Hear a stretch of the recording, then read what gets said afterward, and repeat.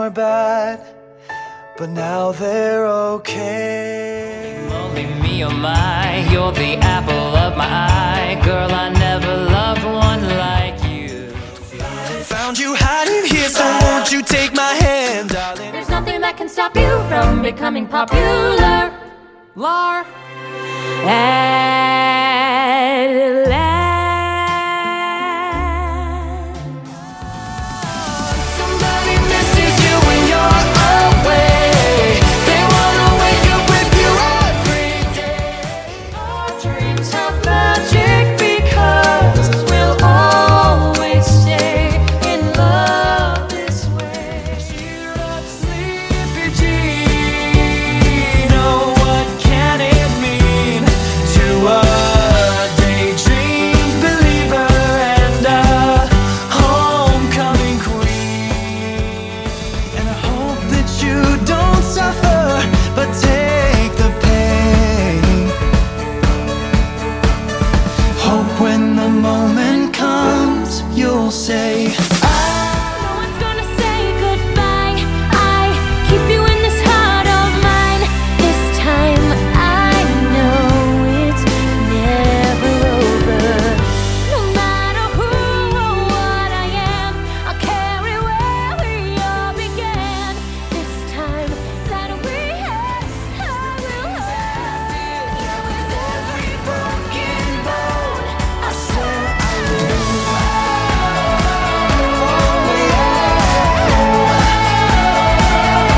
I swear I will.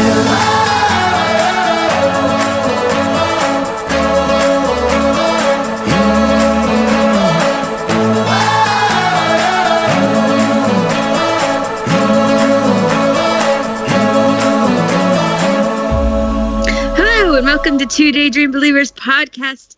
I'm your host, Space Orphan 18, and you all know my guest, or my co-host, really. She's my co-host. It's true. It is true. Not that being Bethany, the amazing Bethany. And we're back. Ooh, I with- like that. Yeah, I didn't even let you introduce yourself. I'm going to just do that. That's fine. And we're back doing all the other ghosts. I know it's been a little while since we've done these, but we are committed to finishing up at least all the other ghosts. Yes. We will let you know about Gray. It's going to be something different, and I think it's going to be kind of interesting the way we try to do it. But we will save that for later. And we are back. And to recap, a lot of things have happened, and the plot is finally starting to kind of get into motion because, as we all know, Kurt is the ghost of New York, and Blaine is Phalanx, and they're fighting bad guys everywhere and being super gay boyfriends. And Blaine just got shot by Roz Washington. It just makes me laugh Right. still. So, right. And so he's been out of commission for a while, but now he's going to be kind of coming back around. And the thing is, the plot in these last 10 chapters, we're going to do 3 today. We're going to do 20, 21, and 22. But the plot is going to really start to move forward. And I know we talked a little bit about that last time, that the plot was moving forward. But I like it better when she's got a firm plot, because some of those middle chapters are so meandering that yeah. So I don't know, how do you feel? I'm excited to get back to plot as well. I actually really, this is where it really gets interesting to me, is the last couple of chapters. Not that it wasn't interesting before, but this is where it gets thick and meaty, and things are happening. And I remember I had to reread this chapter several times because so much was happening that I felt like I was missing things. So I think it's I'm glad we're starting out with 20 today. Yeah. All right, chapter 20. And then we open with Fandom, and Phalanx is back on his feet, and Fandom is all excited about it. So, of course, Fandom is just a lot of key smashes. Mm-hmm. Key smashing. Oh, I haven't had a good key smashing night in a long time. I know. I feel like when's the last time? I mean, obviously Glee's not going to key smash anything, but yeah, I don't key smash about things anymore. I don't know. Mm-mm. Okay. Okay, so then we kind of get into Blaine's headspace, and he wants to do normal things. He wants to go on dates. He wants to have a life because they aren't really doing much of anything. I'm trying to think if, like, does Blaine-ish. I can see Blaine wanting to go out and do things. Anyway. I mean, I think... as far as, like, canon goes, you mean? Yeah, canon. They're pretty content in being their boring selves. Yeah, they are. I mean, maybe they go through it later, but I always kind of felt like, you know, Blaine didn't want to go to that party with June Dalloway because he wanted to stay home and watch Scandal with Kurt. Oh, that's true. So, like, you know, 6 of this, half a dozen of another. It probably could go either way. And Blaine wants to go to some clubs, even though he knows Kurt wouldn't be down for that type of thing, because reminder that Kurt in this universe is the most fragile of fragile beings. Did I talk last time on the podcast about the research I did about Canon Kurt and fragility? No. Okay, so I did a thing where I went through the entire series and I pulled out how many times Kurt actually cried. And what I found was, first of all, he cried the most in the first 2 seasons. Third was a little bit some, and then by the 4, it dwindled way down. And I think there's only maybe 1 or 2 times in seasons 5 and 6. It really is. There's no crying in the later 2 seasons. And the context of all of those crying in the beginning is situational. It's not based on Kurt always bursting into tears. It's about, you know, his dad has a heart attack and, you know, Finn is yelling bad things at him and, you know, he's afraid of coming out to his dad. And it's stuff like that. It's not, my heart is so full about this flower on the side of the road that I burst into tears. Which I was just going to say, it never was that, but whatever. Yeah, exactly what you're saying. Like, that's never what it was about. I think the one time where it was kind of that was when April Rhodes was singing and he cried. Like, yeah, but that was like also fourth wall breaking too, because that was Chris. Yes. But I mean, I feel like, you know, people took that moment and then just ran with it. And like, oh, he's so beautiful when he cries. He cries at everything. And he does cry a lot. I mean, in the first 2 seasons, there is a lot of crying. But there also is a lot of drama happening in his life. Yeah, exactly. I mean, like, yeah, there's also, as we said, he's got to come out. He's worried about losing his dad into multiple factors. The crush that he likes doesn't like him back and is actually mean to him at certain points. He gets depression. And like, and then other things like the later seasons is he broke up with his long-term boyfriend twice. That's going to make you cry. Like, that's basically all that is. And it's, you know, every once in a while during performance, which again, music will stir emotion. But this idea that Kurt is so fragile that, like, I know, you know, emotionally, like, is going to break down at any point is actually not true. And in fact, a lot of it is the opposite. Correct. Yeah. Where he's I'm sorry, I didn't mean to interrupt you. No. I think you're going to go ahead and say it.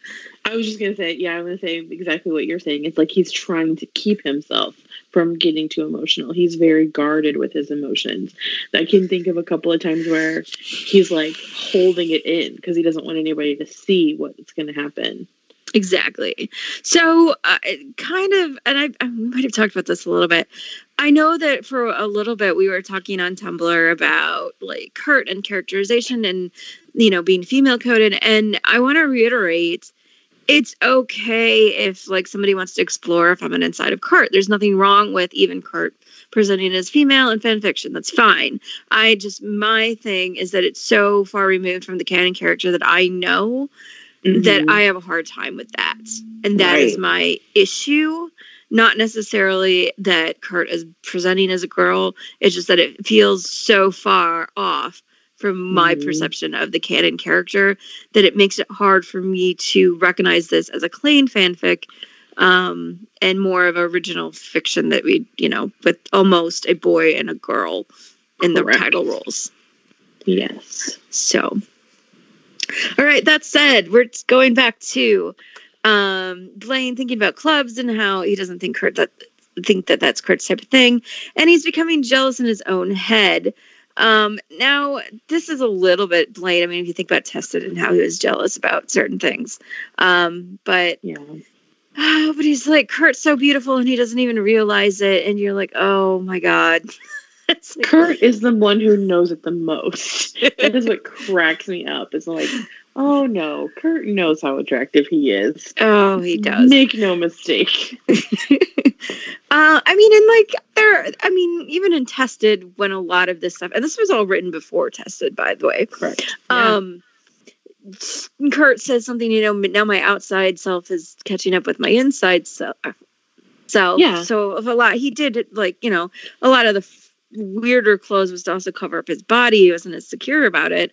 But the minute he does feel comfortable, I mean, he's the one that's taken off his shirt. He knows that he's, that whole like, I'm going to exercise and do push-ups in front of Blaine. That was like intentional. Correct. I mean, part of it was a result I want to have sex.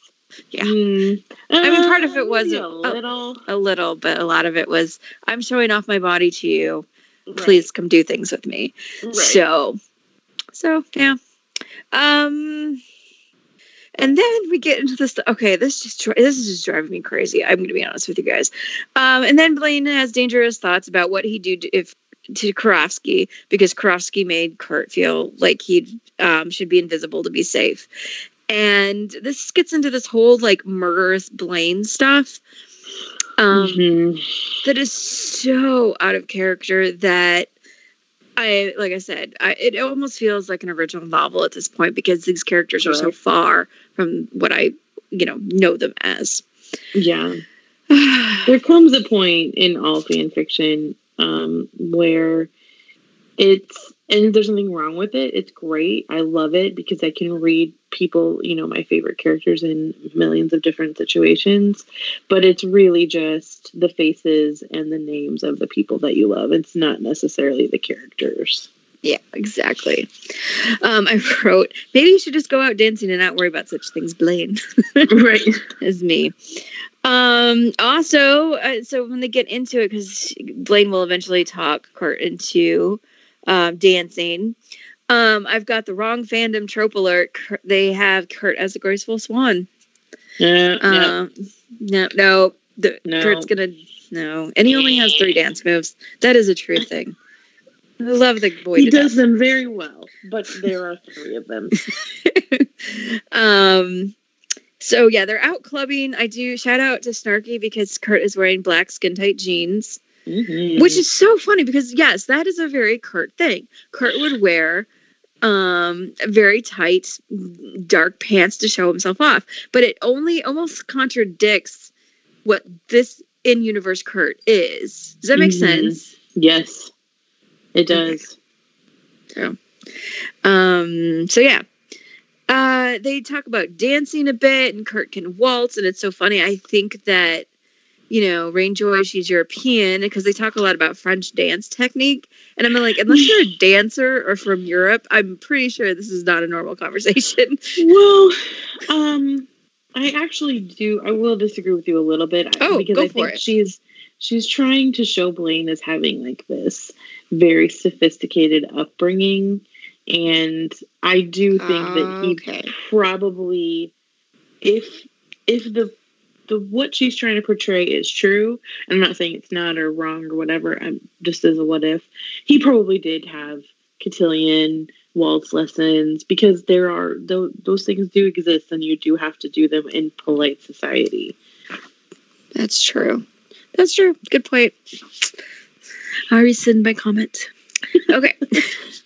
And then this is interesting.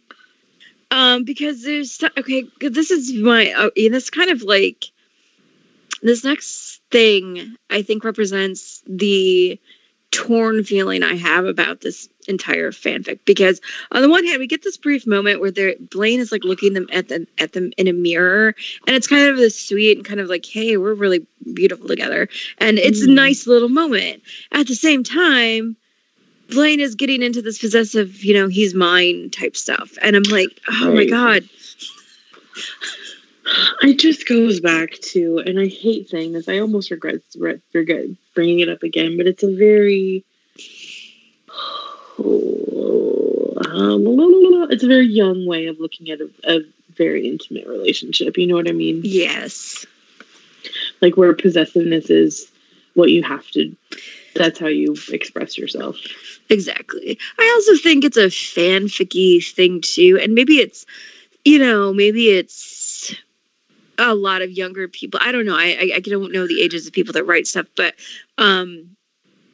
like I see this a lot in fan fiction where it's, like the Twilight stuff. That's all possessive. Like, this girl, Yes. she's mine, and I need to have her mine and everything. And that's like, well, but it leads out into things like 50 Shades of Grey, which is Correct. like that's the extreme bad part of that. Exactly. Yeah.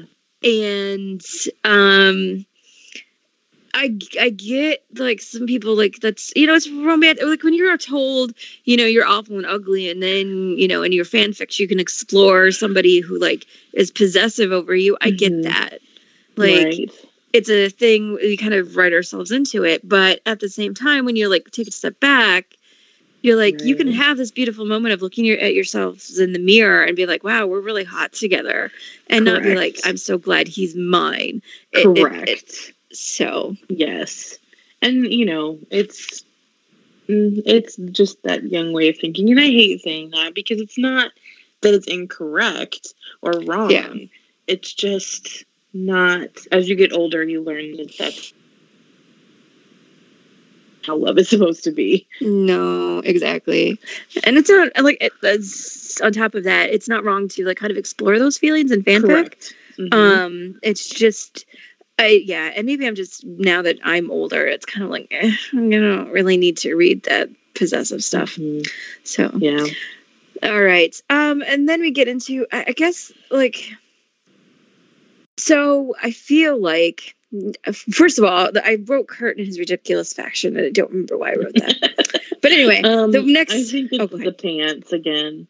Oh, the pants. Yeah. The other thing is, in case you're wondering why I keep bringing up canon, because I swore I wasn't going to do it, and I just can't stop doing it. Yeah. Was the fact that it keeps throwing me out of the story. Like, Right. these are supposed to be Kurt and Blaine, and this is a very long, in-depth, detailed, and because they don't feel like my characters, I just keep getting tripped up on it. Right. And this is another point where it throws me out completely. So they're off dancing. Kurt's having a hard time because he's thinking of all the attention that's possibly on him. And he's just doing this because Blaine seems to want to do it. Right. And this is Kurt who pulls focus intentionally. Yes. Oh my gosh. Yes. Yes. It's so, there's such a disconnect, and you're like, I don't understand how you can get the two. Like, how does Yeah. one exist without the other? Well, and look at Kurt in the first time, which seems like this is a little bit of a draw too. You look at the first time, and Kurt's on the sideline, and he's kind of, But he's there's a not. Go ahead. No, go ahead. I was just going to say, but there's a very specific reason for that. Yes, exactly. He is kind of sulking that Sebastian is anywhere near them.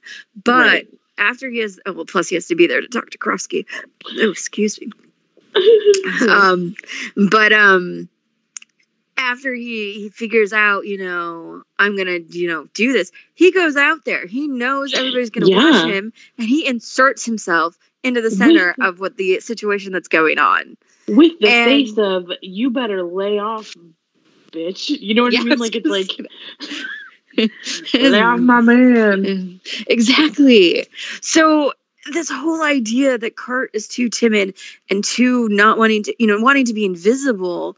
And it goes back to the, when we started talking way about their powers make sense for them, the ghost still does, but it's different. Like, Kurt being invisible at the beginning of the series was, he wanted people to see him, but nobody can. And she almost flips that to Kurt's wants to be invisible because of all the bad stuff that happened. Does that make sense? Yes, it does. So the premise just feels, I don't know. Anyway, apparently their song is a Rihanna song, for what it's worth. Sure. Just wanted to throw that out there. So Blaine pushes Kurt out to the dance floor, and again, Kurt's having a hard time being seen because that's what this Kurt is. And Blaine at least feels silly for ever been jealous of Kurt's attractiveness. Kurt is there for him and only him. See, and I wonder if it's part of the reason she made Kurt so, how do I put this? That she made Kurt so unaware of his own attractiveness and unaware of, like, you know, not wanting eyes, so that she could show Kurt being focused in on Blaine and only Blaine. Because as if Kurt wouldn't. Right. Am I making any sense? You are, but I'm not sure if it's that so much as just having that role be personified in Kurt. Does that make sense? Like, that's the role she wanted to write, and that's one she put in Kurt. Okay, yeah. And also, Kurt and Blaine are codependent in canon. But this Yes, is correct. a whole other level of boys. Okay. Anyway, so Kurt goes to get himself a Diet Coke because, you know, Kurt only drinks Diet Coke. You were drinking a mojito earlier. Blaine's a little tipsy, and I mean, then there's a Katy Perry song playing because she does thread that in there every once in a while. Correct. And this is one of the most uncomfortable things. Okay, so a guy that Kurt knew in college comes up and starts harassing Kurt, calling him a prude, basically, you know. And Kurt gives a speech about not wanting to have sex with him doesn't make him an awful person. And it, again, this is the part where I have a trouble with the female coding, because a woman should be saying this, or someone Correct. who presents as female should be saying this. Because, Absolutely. I mean, yes, it probably does happen with gay men a little bit. I mean, but not to the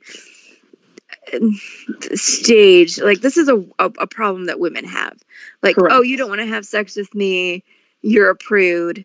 You know, you're a And then he cold-hearted starts bitch. to starts to insult him. Like, it's Exactly. a very man to via woman, and it's a little frustrating that it's done this way. Exactly. Not to mention that Kurt already has that, you know, rape thing that she concocted, you know, from that guy. And, you know, we've already got the Karofsky stuff. We've already got all this other stuff. Does Kurt really need to have more? I mean, it's just one of the problems, you guys were talking, I'm going to bring this up. You guys were talking about when we did the LGBT issues, that one of the issues that came up with people were frustrated with Kurt, was that it was always something bad happens to the gay kid. And, it feels a little, not even just the gay kid, but like the feminine coded kid. Like, something always bad happens to Kurt. Like, he doesn't ever have anything good happen to him. And it's getting a little frustrating to me. Like, I get that there are some people out there that their lives have had just one bad thing after another, and I'm not going to discredit that. But when you have this character just have one bad thing happen to them after another, it just gets a little tiring. Correct. It's like they don't. It's like they only know how to write him if bad things are happening to him. Exactly. So anyway, what I did say, the one really funny line is, you know, he has awful fashion sense, and that is a totally Kurt thing. And I like that, you know, like, that is a totally Kurt thing to do. Right. So, and also Blaine comes back and throws a Coke in the guy's face, which is funny. Right. And then Kurt's outside crying and being comforted by a bunch of women. And when Blaine gets out there, they think that he's the culprit again. Right. I don't know. What do you have? What are your thoughts? Well, first of all, there's not a person on this planet that could make Kurt cry like that. He would have lashed right back out at him and told him that his shoes were ugly and last season. You know what I mean? Like, Mhm. I don't. That goes back to what we were talking about earlier, though. I don't know. It all goes back to, it's just so, it just throws you out of the moment because it's all you can think of is like, would he really say that? Would he really react like that? I just don't see it. Well, and those women, I get the women, being comforting him, but the fact that they lash out immediately at Blaine, Right. and it just also unnerves you a little bit. I mean, yeah, I think that, it might be an eye opener for a man to come out to see, like if his girlfriend was surrounded by a bunch of other women and they didn't know that they were in a relationship, and they would be really protective. But again, it goes to that, the female coding, and like, I wish this character was a woman so that, or, someone who presents as a woman so that, that the female story should be told from a woman's perspective, because a gay Correct. man is just going to have a different perspective. It just is. Exactly. And there's nothing wrong with that, but they're two different. I feel like we've talked about this to death. We keep coming back to it, but it's just true. that it keeps coming up, though. I mean, like, correct. we're gonna in the next couple of chapters. Like I said, it does go a little bit more into plot, but when this is what her, like, the thing that keeps throwing me out of all the other ghosts and things, I keep, at the end, we're gonna do this big long thing, and I'll go through things that I do like, because there's a lot of things I do like, but at the end of the day, she's written a lot of, culture, culture analysis, which is great. I mean, there's a lot of discussion points, and I feel like this story as a, if it was a man and a woman in a relationship, and a lot of like gender studies stories, and a lot of, oppressed minority things, and a lot of that kind of conversation, that's fine. But as this, superhero fanfic, I kind of, I just want my fanfic. And exactly.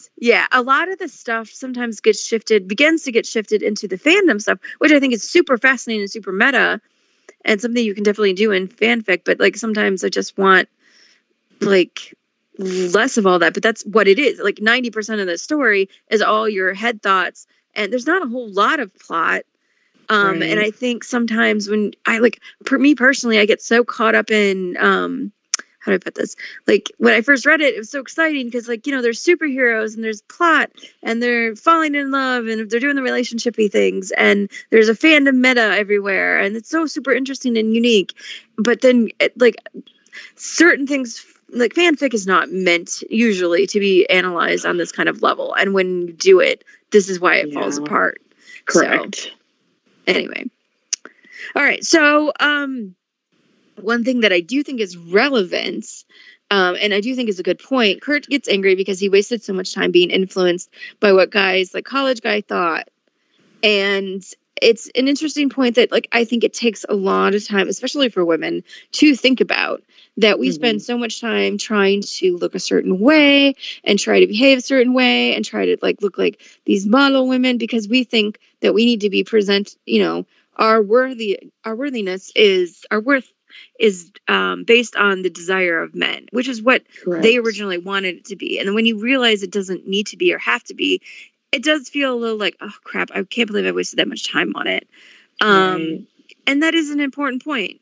And that is a good point. And I'm glad it's in this, like in the narrative, it's a good thing that, young women should be reading. It just, yeah. So anyway. No, I completely agree. It's not that it's a bad thing. I'm just not, like we've said before, I'm not sure this was the space for it, but it is what it is. Right. So they go home and they just decide to, dance and be quiet, have a quiet dance moment to themselves, which is really sweet. And the softer moments are private at home. It reminds me actually at the end of Endgame. And I mean, spoiler alerts for Endgame, but if you've not seen it by now, I just, whatever. Where Steve and Peggy are dancing and it's quiet. That's what it reminds me of. That's sweet. It's, And then there's a flashback sequence where Kurt tells a kid that the hardest thing to do is to talk to someone about feeling alone and scared. And of course is what metaphor for Kurt and what he went through. Mhm. And that is a thing. I mean, Kurt does feel, even in canon, that he can't reach out to people because he thinks that Right. he will be, and that's a good moment. The whole thing is kind of a Yeah. good moment. And the other good thing in the Kurt development within this own story is Kurt tells Blaine that he can never go back to being alone like he was. And remember, we were talking about the beginning of the story when Kurt was completely isolated and barely functioning. And we're Mhm. now to a Kurt who cannot imagine going back to a life like that, Correct. which is really fascinating. Also, this is just a interesting note that the third chapter in a row that's mostly from Blaine's point of view. I have to Mhm. wonder if she felt more comfortable writing from Blaine's point of view for some reason. Why do you I say don't that? I don't know. Because I feel like not anything's. How do I put this? It's interesting that she keeps going back to Blaine's point of view over Kurt's point of view most of the time. Right. That's all. There's no, I don't know. I just know that I personally feel more comfortable writing from Kurt's point of view, and I have a harder time writing from Blaine's. So, Gotcha. yeah, I wonder if it's a personal preference thing. Probably, yeah. All right, so then we get our bookended fandom. It's almost obligatory at this because it's a bookending thing. Atraxia announces that she's getting married. I do think that Rain Joy knew how she was going to play out the plot at this point because everything is kind of all tied in together, which again is really kind of cool. She does seem to do threads really well, and I do think she everything for the most part. All of the things that she writes are purposeful. There's only one or two Right. times in the entire thing where I'm like, okay, this just doesn't make sense. Why is this here? But for the most part, all of her threads are going in a certain direction, and all of the things that she writes are to serve a greater purpose, which is Mhm. good writing. And that, Yeah. So yeah, they all get excited about the fandom gets excited about this wedding. Though I'm trying to Yeah. think if there's ever been like somebody's personal life where like everybody got excited about. I remember once somebody had a baby that was in my corner anyway. But other than that, I don't think of one thing that took over the entire fandom. No. No, I mean, it's so funny because I get for the fandom, like fandom inspired weddings, like who wants to do like make a cake for them and I remember with in The Office and the Jim and Pam stuff when their wedding was coming up, like people made cakes for them, Mhm. which was kind of cute. But I don't, for somebody's personal life, I don't know. I'm I don't not know. sure. I mean, your But- friends, I get excited for like somebody graduating or something. That's good. Right. But what were you going to say? Yeah, Sorry. nothing's. Oh no, I was just gonna say nothing's really coming to mind. Yeah. That's sticking out in my brain about it. Not as far as personal lives go. She also mentions there's the fashion of utility belts, which is a throwback to one of the really early chapters when Kurt was talking about fashion utility belts. And I like that. And now since it actually caught on and is a thing, and that kind of thing I really like in her writing as well. Not to like. Mhm. Because I feel like I'm not bashing Rain Joy as a writer. I'm just, the fic doesn't work for me. So I feel like this is, I don't want to say constructive criticism. It's just critique. Right. I don't know. So, All right. Moving on to chapter 21.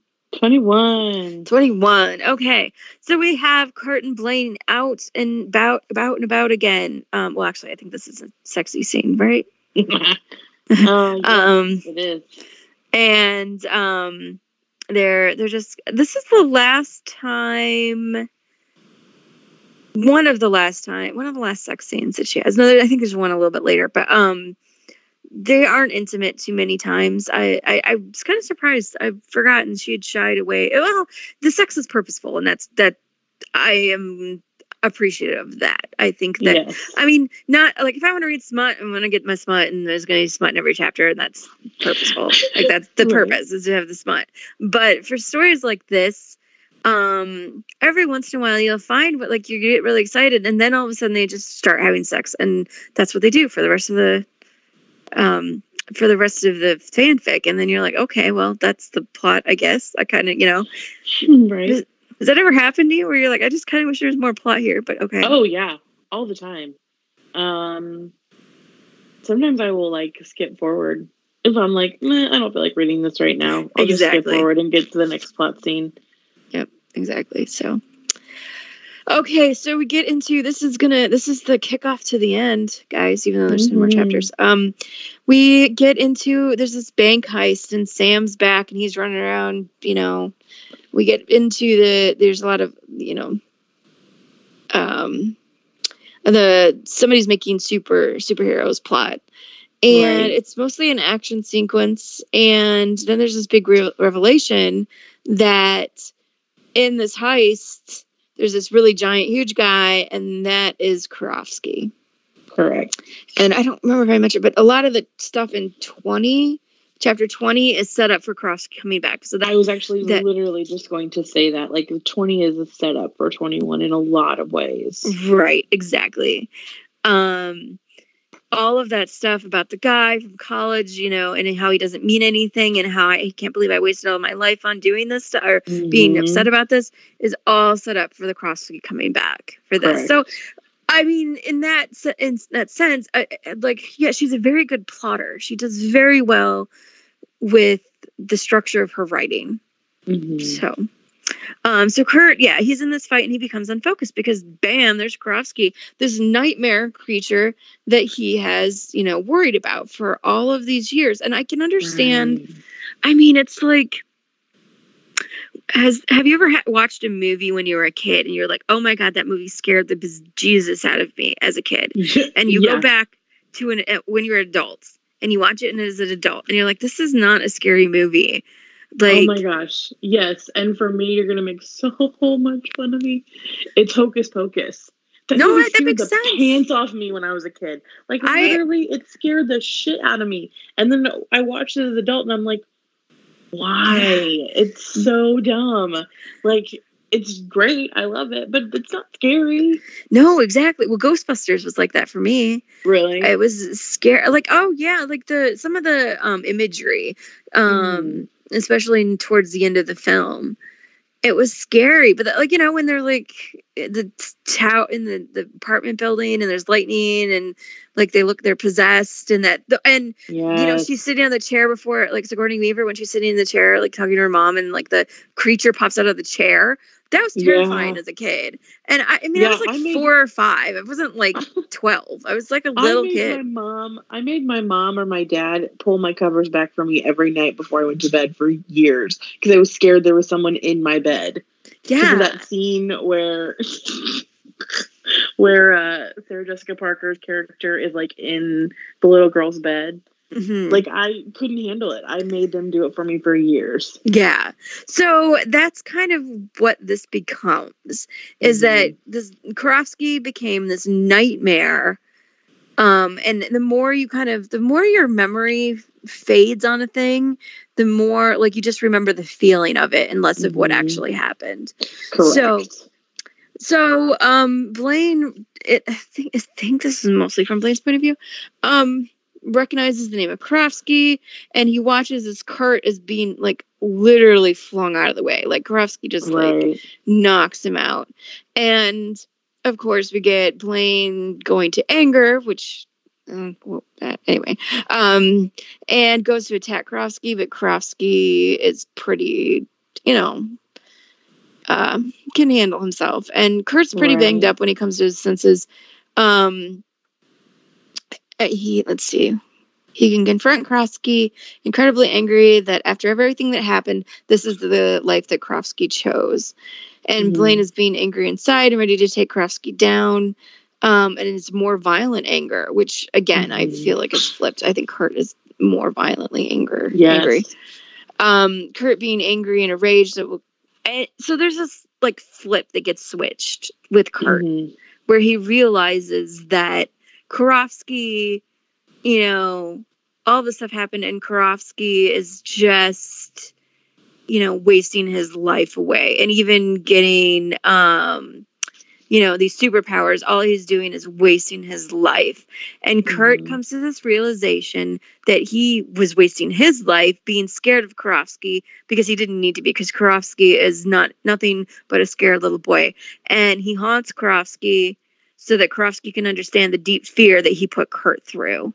Correct. And this makes me think that this is a version of Kurt that not only didn't have Blaine and Never Been Kissed, but didn't fight back and Never Been Kissed. So you have, all I'm thinking is that, because this is what Kurt says, even when he stands up to him and Never Been Kissed, even though he continues to be scared of Karofsky. He says, you're nothing but a scared little boy who's, what's the line? It's so bad that I've forgotten this. Man. That is so scared of being, just, oh God. How ordinary that he is. Yeah, exactly. I can't remember exactly either. Oh my God. I'm going to lose my street cred for being your street cred. My street cred from knowing everything. Kurt fights back in that scene. And I'm guessing in this universe, because I know we went through the history a little bit, but this is a Kurt that probably didn't fight back. Right. Until just now, because I feel like all the stuff that kind of bubbles up in Never Been Kissed is here too, where Kurt, and a little bit Kurt. Oh, I was just going to say, or only fought back as the ghost. Exactly. He didn't fight back as himself. He had to put on the mask to fight back. That's true. I'm also thinking of that scene in Prom Queen where Kurt kind of also takes it in. He's like, Karofsky's just this scared little boy. I am so much of a better person and in a better place. And so I see the arc is actually a lot similar to canon that she was trying to do, where, at the beginning, in the beginning of canon, or at the beginning of the Blaine stuff in canon, and depressed and just going through a hard time, and then he meets Blaine, but it's also himself. He kind of pulls himself through all of this stuff, and by the time we get to Prom Queen, where he's able to I'm me and I'm my identity, and you guys have to just deal with it. Then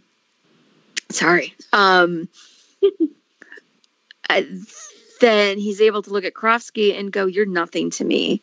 Right. You mean nothing. And that's where he also can get to some forgiveness. Well, that is where Kurt is here.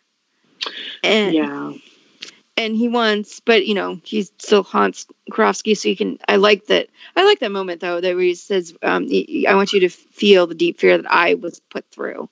And correct. How Karofsky is just a sniveling mess of just patheticness. Mm-hmm. And then we kind of get into the fact that Kurt is so banged up and so... They argue about going to the hospital, which Kurt desperately needs a hospital, but he doesn't want to, and so they have to get this. I like this part of the chapter because it's so tense in that what are they going to do? Yeah, because Karofsky can't, or sorry, not Karofsky. Kurt can't move. He's so injured, and Blaine is now. It just turns to Blaine, and what is Blaine going to do, and what are his options? And he's kind of losing his mind. And this is great. This is great writing. This stuff. I can't praise her enough because it's so tense. And so how are you going to get out of it? Correct. And yes, it's very, like I said, I had to read it several times because I kept feeling like I was missing points. And yeah, I mean, it could have used a good editor to and I don't say that as in a bad way. No, I mean, yeah. I say that as myself because I am a skimmer. I'll skim and I don't realize that I'm doing it, but I'm trying to get somewhere faster. Mm-hmm. And then I have to go back and reread stuff. But that's what I mean. I had to reread it several times because it was what's going to happen next? What's going to happen next? What's going to happen next? You know what I mean? Exactly. So Blaine can't carry Kurt. He doesn't have he considers calling the other superheroes, Artie and whatnot, and he can't do that. He can't, excuse me, sorry. Gosh, I'm really gassy today. I'm sorry. You're fine. He doesn't know Mike and Tina's number. He can't call Finn. He doesn't have internet access. And he's just what the frick am I gonna do? I mean, he must eventually Right. get internet access because he does do something, but yeah, and it's just this like, holy crap, what are you gonna do? And then we cut Right. to fandom, and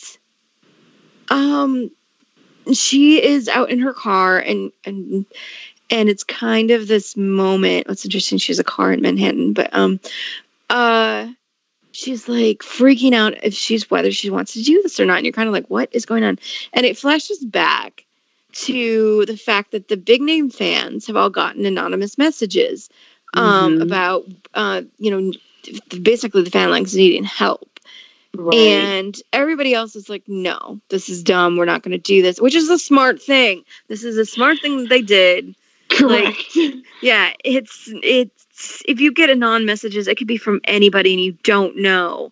And I mean, Jiraxi's curiosity is going to take over, and I get that because I would kind of be curious too. But Mhm. it's kind of like those robocalls. Like, you get a call and it's like, I just got one yesterday. Your social security has been compromised. Give us a call. Right. And it's like, oh my God.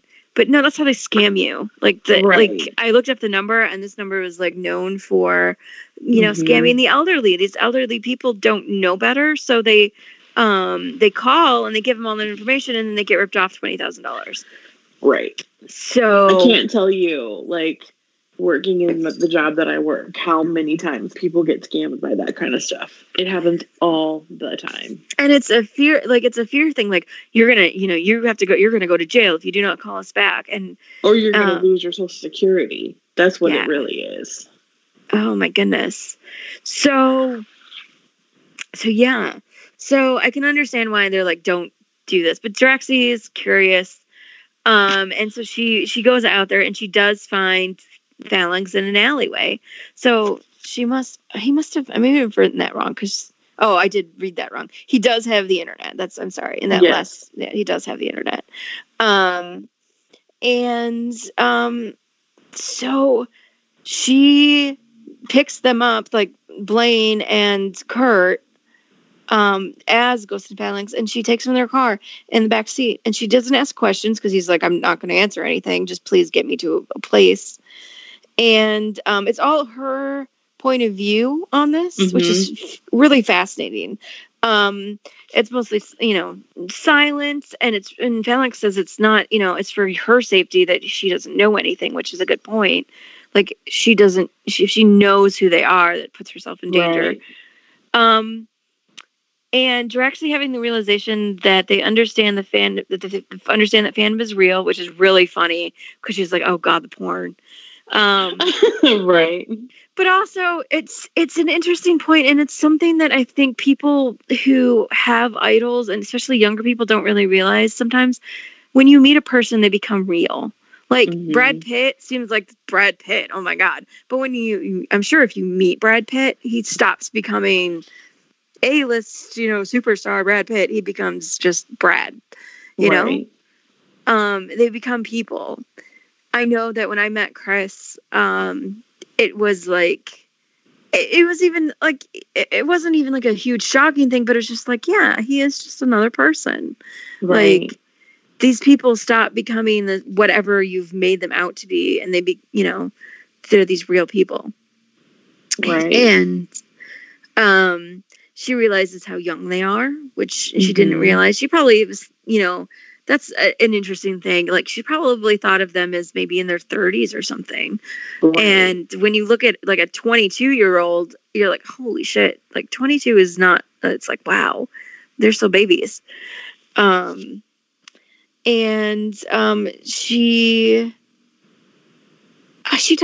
thinks about a lot of things. She thinks about her friends in fandom and how they wouldn't be friends if they were in fandom. I mean, like, look at us with all of, you guys, and we wouldn't be friends if we didn't have the show to like glom onto. That's true. Mm-hmm.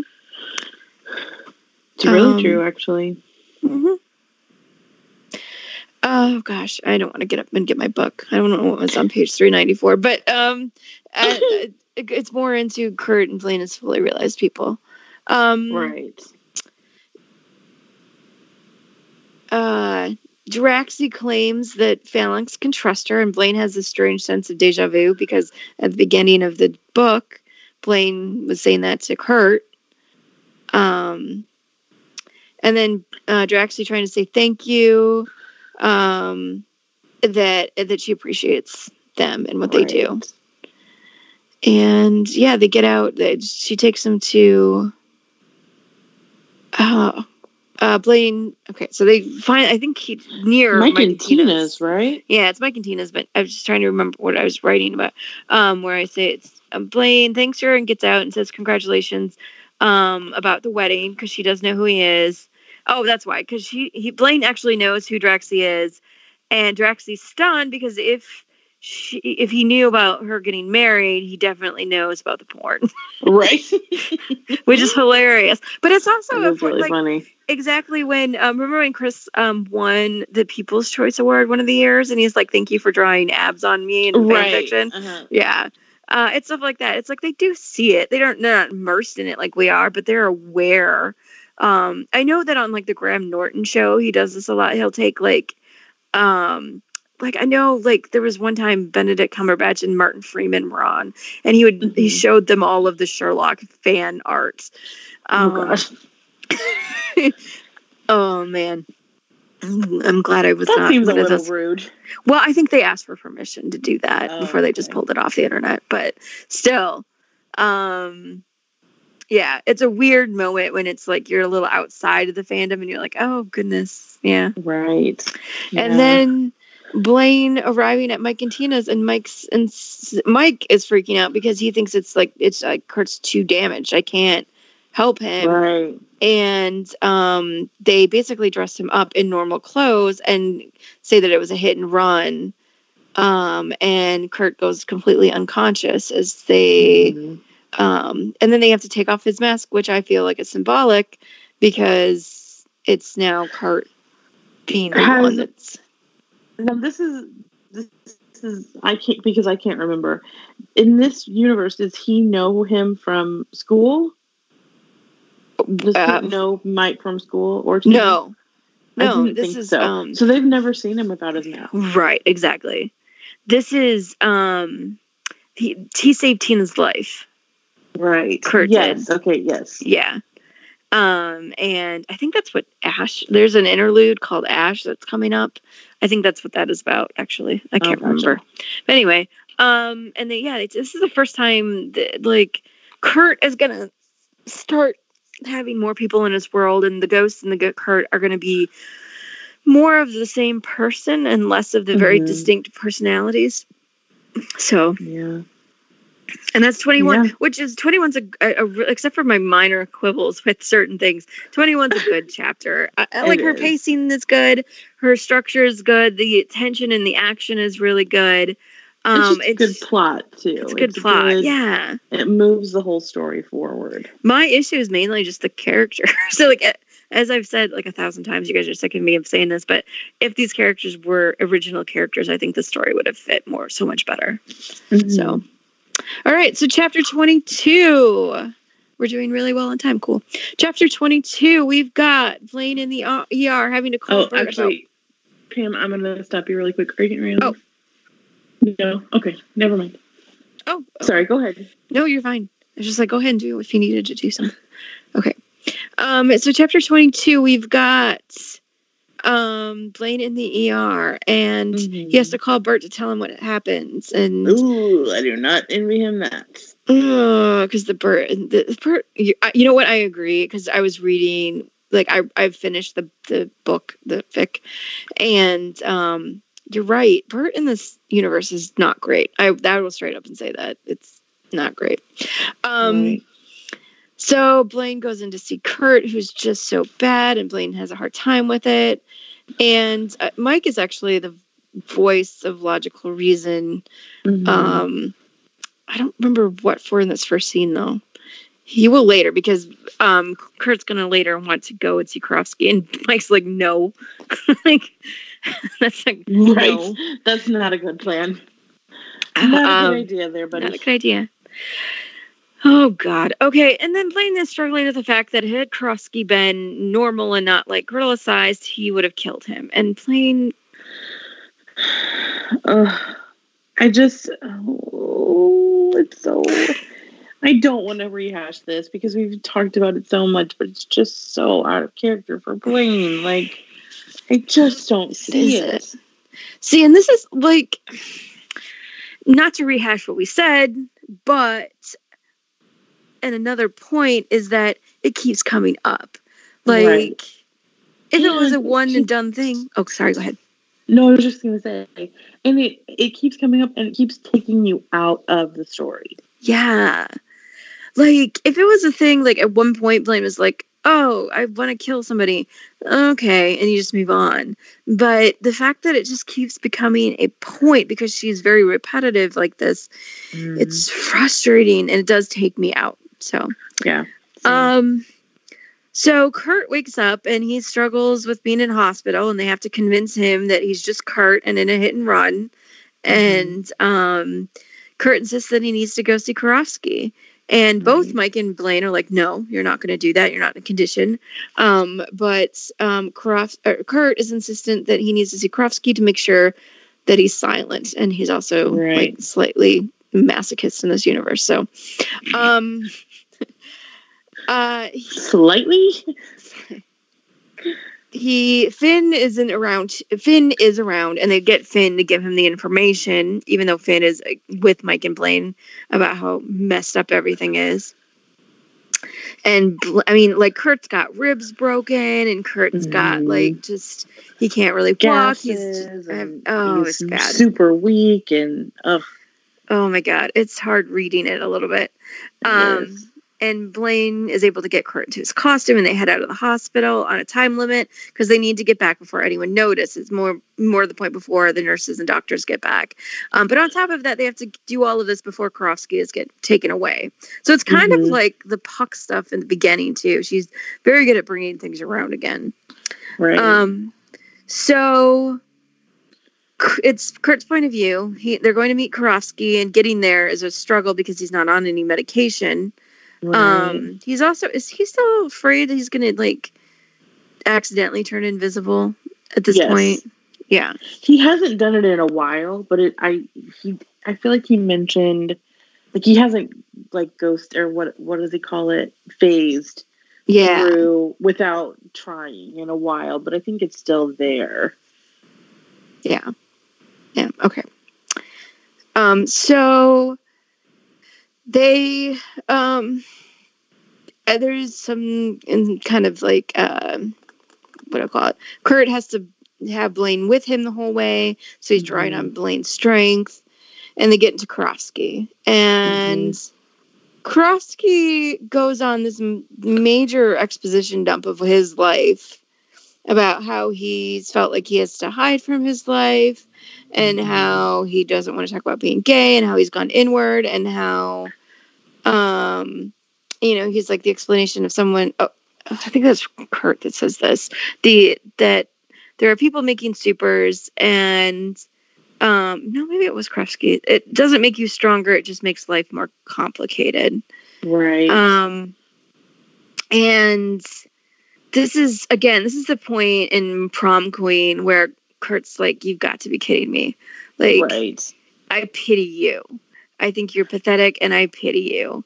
And I don't, you could have lived a better life. Now, Karofsky will go on and can and live a better life, but this Karofsky is just a pathetic mess. The thing that really, this makes me uncomfortable, Karofsky kind of does this hero worship stuff of Kurt. You're so wonderful that you did all of this, and you're amazing, and I never the person you are. And a little bit is of like in Heart when Karofsky comes back and he's like, Kurt, you're so amazing for turning your life around. I think I'm in love with you. Right. It's a little bit of this here, and he's like, you're so beautiful, and I'm like, for some reason it just icks me out. Yeah, same. Hard same. So I'm like, it just, I don't know. The whole thing is just awkward, and I'm glad Kurt can get to the point where he's like, you are a waste of my time and I don't need to be afraid of you, because it is a good moment where, you know, like you face your fears and you can shut it down and you're not afraid of the thing anymore. Right. At the same time, Karofsky's patheticness is just so uncomfortable. Right. Yeah. And on top of that, they don't really get much about the making of the supers. I mean, part of it is also plot driven. They're trying to figure out who's making supers. And it's something that's going to be explored later in Grey. Exactly.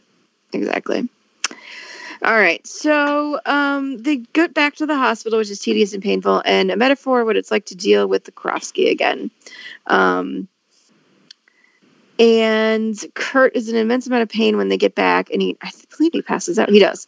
They get the costume off by the time Bert arrives, and Bert's like banging on the door and being ridiculous. And Bert in this thing. I mean, I was gonna say he would be really upset in canon. I wouldn't doubt that, but it's just ridiculous. It's a little overkill. Oh, and then the stuff that makes me uncomfortable too is that Kurt starts breaking down emotionally, and he just starts whimpering and crying, and I don't want my dad to see this, and just like a little kid. It takes him to about the age of 10, and I'm like, Kurt's not gonna do that just because his dad's around. Whatever. Kurt passes out, and we can move on with the plot. And the end of season 22. Good Lord. The end of chapter 22. You know, Bert's full on angry and yelling at Blaine about letting him out and getting injured and all of this stuff. And Blaine is just freaking tired. Yeah. Like, he's had all of this emotional burden, and Bert's freaking a jackass about everything. Yeah, he's really a dick. That is one thing that I'm like, you know, Bert was very protective of Kurt, but he was also incredibly protective of the other boys. Like, he was very protective of Finn, extremely protective of Blaine and Sam. Like, he wanted what was best for them. I cannot see him attacking Blaine like this. No, especially when Blaine's just about ready to, like, the chapter ends with Blaine like going home and sleeping, and he wants to say, but then he's like, I want to say goodbye to Kurt, but Bert is guarding like a dragon with fire, and you're like, oh god. Yeah, that also he just look what she just did with this thing. Okay, so Bert is the dragon hovering over the sleeping princess that Blaine can't penetrate. Right. Yeah, it's that same thing again. Yeah, it's just frustrating. I don't really even have anything else to add to it. No, we don't. It's just frustrating because there's such a good main story here. That these trimmings just get frustrating. And now that we're into chapter 22, I'm like twitchy. And not even that. It's like you could have. I don't want to get too much into this. In fact, I might have you cut this out. But you could have done something totally different with Bert to make him more accepting of Blaine, and you still would have gotten the same results. It's just very frustrating that it has to be like, oh, you hurt my son, blah blah, blah. Dragon protecting the princess. Like it's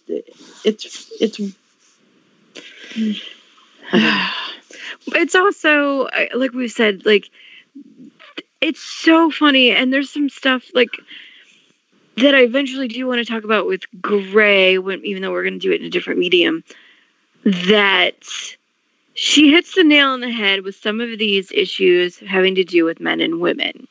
And she does it very well. But there's a lot of misogyny in in men and women's heteronormative relationships that make things complicated. It's also, dare I say, I don't want to say homophobic, but it is when you put these already misogynistic heteronormative labels on a gay couple. Yeah. It just, I don't know.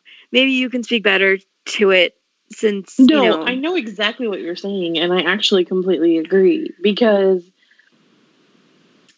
it's the same kind of thing as when I mean, this is much more extreme, but it's like whenever people want to ask, well, who's the girl in your relationship? Who's the top? Who's the bottom? Like, it's very like, well, first of all, it's none of your business.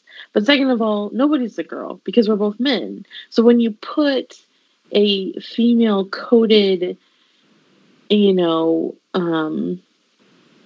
not label, what's the word I'm looking for? A female coded Layer. layer. Persona. There we go. That's the word I want. Onto a male character, it does feel a bit homophobic.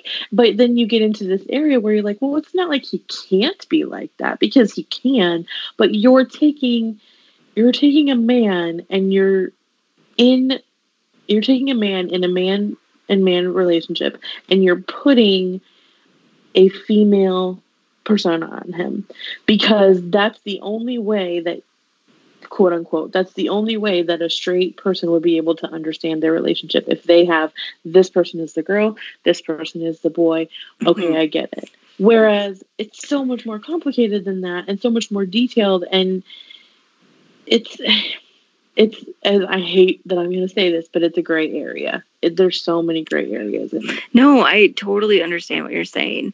And on top of it, when you add that layer onto it, you're still, I know she's a feminist. Like, all of her writings is she's pro women. A lot of the story is pro women, but then she writes a scene like this, which upholds these misogynistic ideas that Kurt is some kind of princess being guarded by her father dragon that Blaine can't, do anything about and will have to fight later. That's still misogyny. That's still like, you're upholding these, it's, and it's not commentary against it. She's just saying that this is, what Blaine feels. And it's like frustrating, because not only are you coding male or female, you're also overlaying the misogyny that's still there in that. It's just, and I'm not saying, and also maybe as a final note, I'm not saying that, you can't have problems in your fan fiction or you can't have problems in your regular fiction.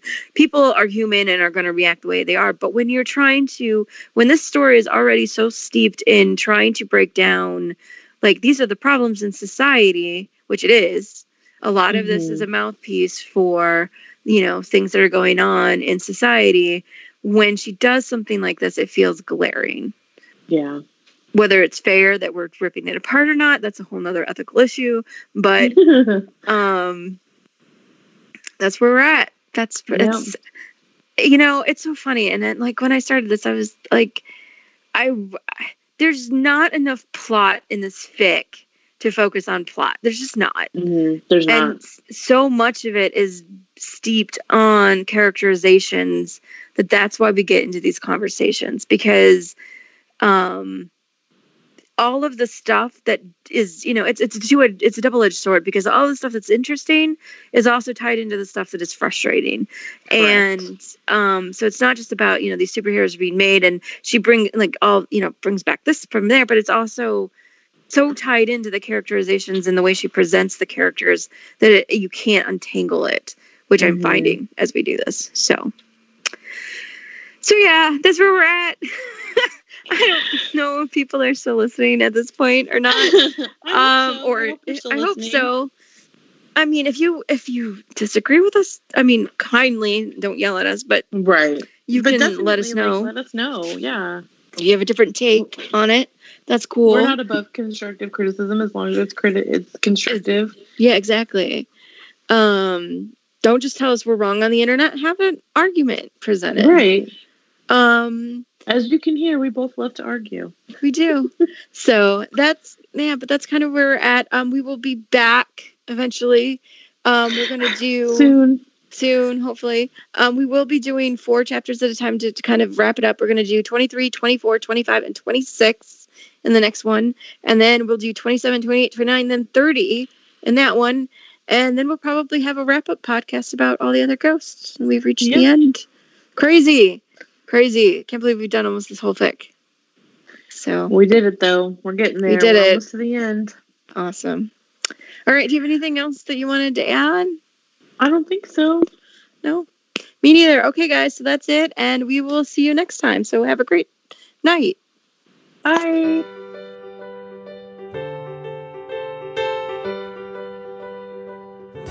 But it's too late, baby, now it's too late.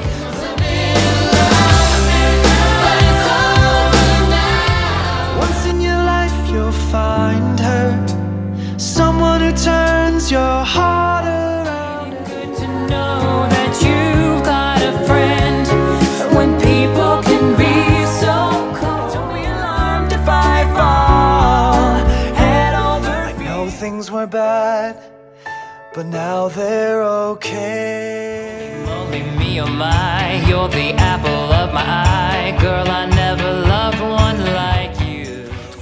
Found you hiding here, so won't you take my hand, darling? There's nothing that can stop you from becoming popular. Lar.